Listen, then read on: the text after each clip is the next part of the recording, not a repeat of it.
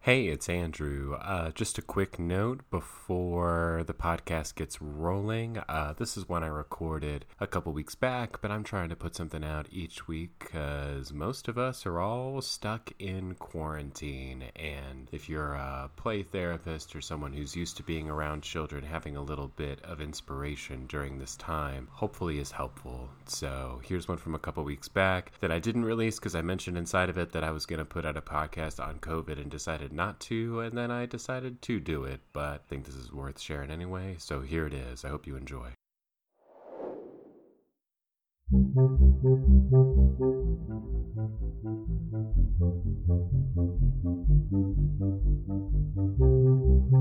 Hello, and welcome back, or welcome for the first time, to Playtime. My name is Andrew Barnett. I am a child therapist who lives and works in beautiful Asheville, North Carolina, and this is a podcast dedicated to play therapy and child therapy, coming at both of those things from a child-centered perspective.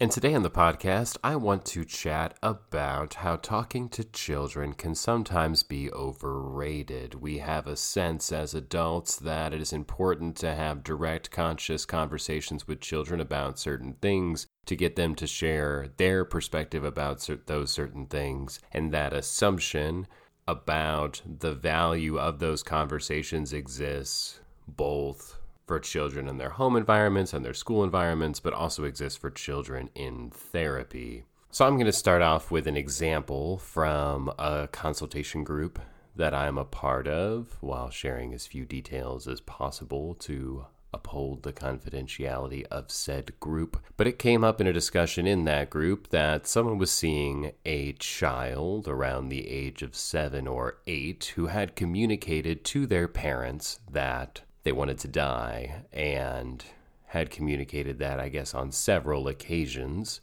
And this was something that was communicated by the child to the parents, but not by the child to the therapist. So the therapist working with this child was now privy to this information about the suicidal expressions that this child was making, but did not have the child knowing, at least at the time of this group, that the therapist knew about any of those expressions. And so there came to be a dilemma for this particular therapist, and that dilemma essentially was whether or not to talk to the child about these suicidal things that they had said. And there were a variety of opinions regarding this inside of the room, from telling to not telling, and some of the reasons for telling were based around liability and that sort of thing. And I'd like to leave that issue to the side. Making decisions in your practice based on liability makes sense. It's something that maybe all of us have to do at times. It's certainly an important part of documentation for any therapist, but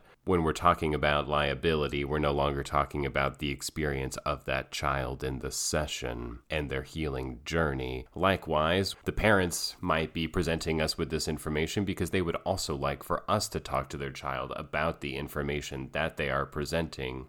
However, that's another reason that doesn't have anything to do with the child in particular, and has more to do with the parents, and maintaining relationships with the parents is important, and providing them with a level of assistance in this situation where their child is obviously struggling, or providing them with some reassurance about the care that we're providing for their child might be important at this juncture. But again, that's not rooted in the child's actual experience of healing and evolution inside of therapy. The situation I just described is a situation I have been presented with before, and I have made the call in the past to have these direct conversations with children about things from their lives, never really asking them questions about these things. It's generally more in the vein of letting them know that I'm aware that this thing happened, and just presenting it as a thing, and then they can choose to either hold on to that thing and say more about it, or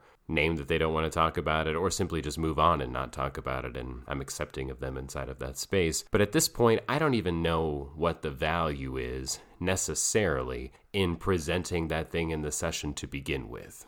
And I'm of the opinion, and I'm open to being wrong, as always, that there is no need to have a conversation with someone who doesn't want to have a conversation about a particular thing. And there's also no need to, say, interrupt a person's healing journey in order to discuss something. Being forced to talk about things we don't want to talk about is something that no one really likes.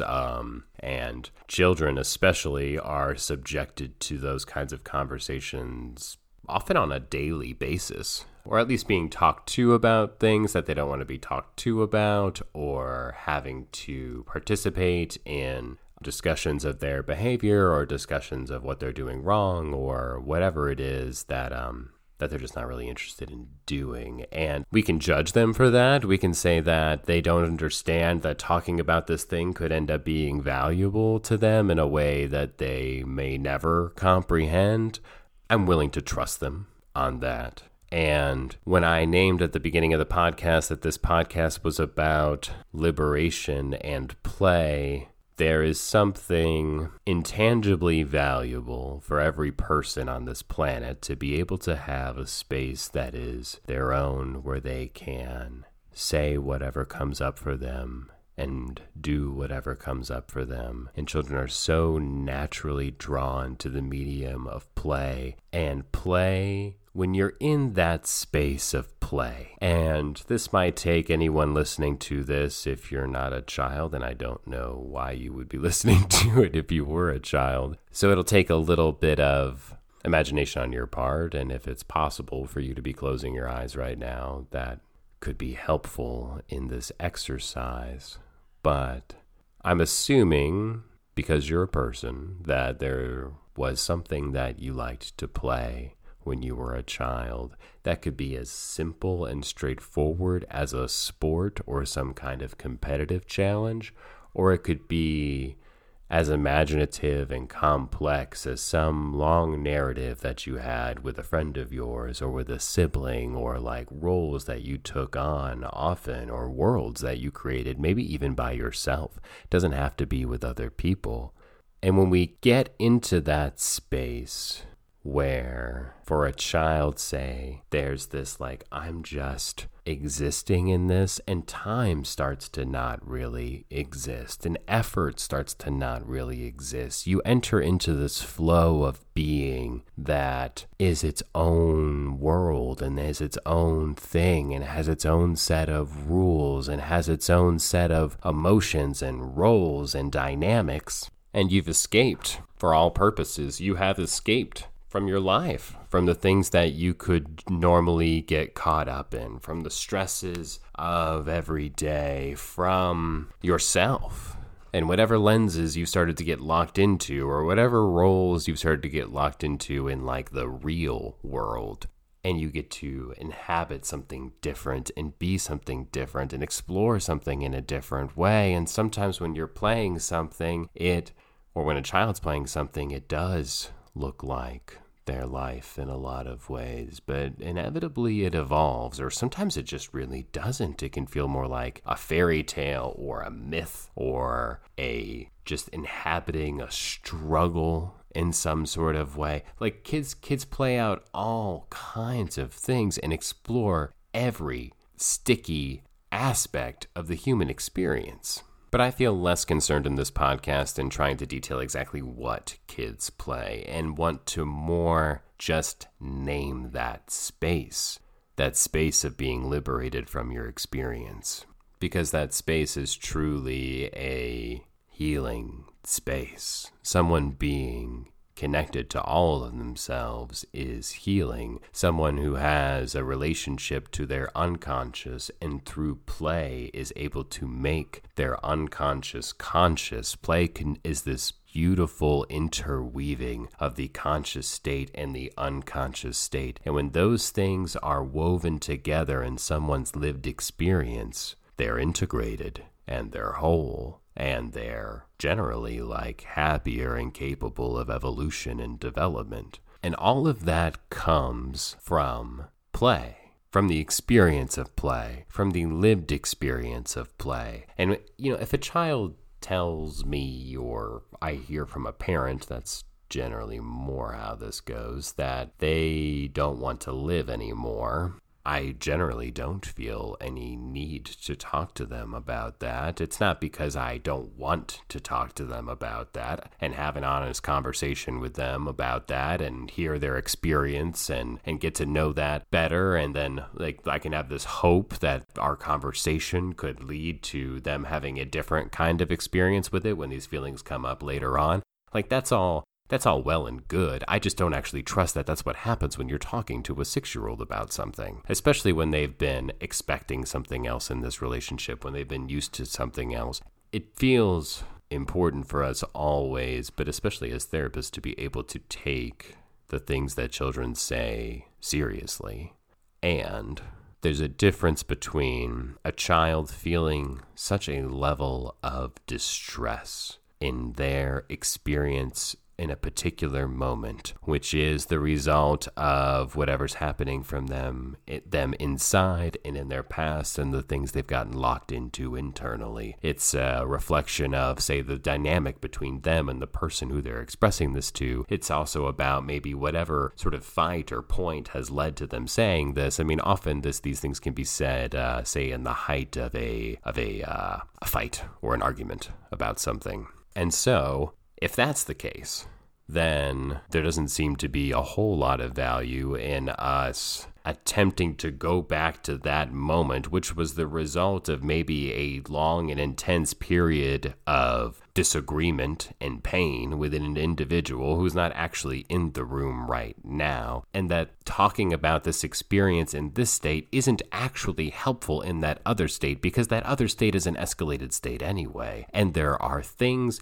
inside of that child internally and things regarding their dynamics with other people, their projections, their lived experience of things, and those things can be dealt with through the medium of play. And if those are parts of their experience that they're outletting into the room, if therapeutic work is happening inside of the space, then interrupting that to have an unhelpful conversation isn't respecting and valuing that liberating quality in play where someone is able to inhabit this other kind of experience, flow with their conscious and unconscious, explore what they need to explore from their perspective at their pace in order to heal, in order to get to that place where they're not wanting to die anymore.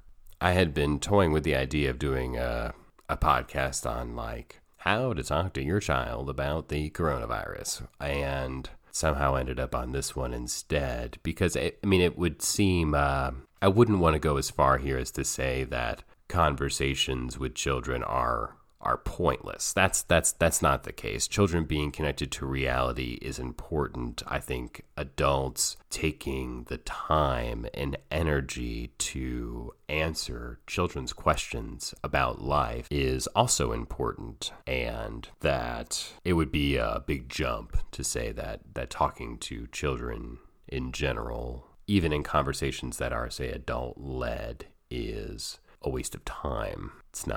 That's not actually the case. But it does feel safe to say that conversations with children, especially children of a certain age, are overrated, and that a lot of those conversations can be either eliminated entirely or done very simply. If there's a simple thing that we want a child to know, we can just tell them that thing. But attempting to explore, say, a 4-year-old or a 6-year-old's understanding of life in a certain kind of way is not actually how they learn about the world and engage with the world. And the world can be a really intense place for a child to be connected to. Children are pretty scared of lots of things, have lots of fears that seem irrational to us about, say, the dark or clowns or any number of other things. There's always something that children are scared of, or at least it seems that way. That thing just changes with time.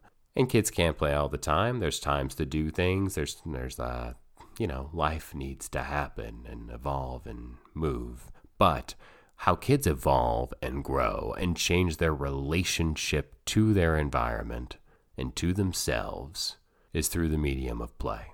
Not that it can't happen in other ways. I'm sure it can, and it does. Not that, there aren't natural growth processes that happen in all of us all the time, but Play is this very fertile ground for growth and healing and evolution, and the quality of it where it feels like you are inhabiting something that is separate from your environment.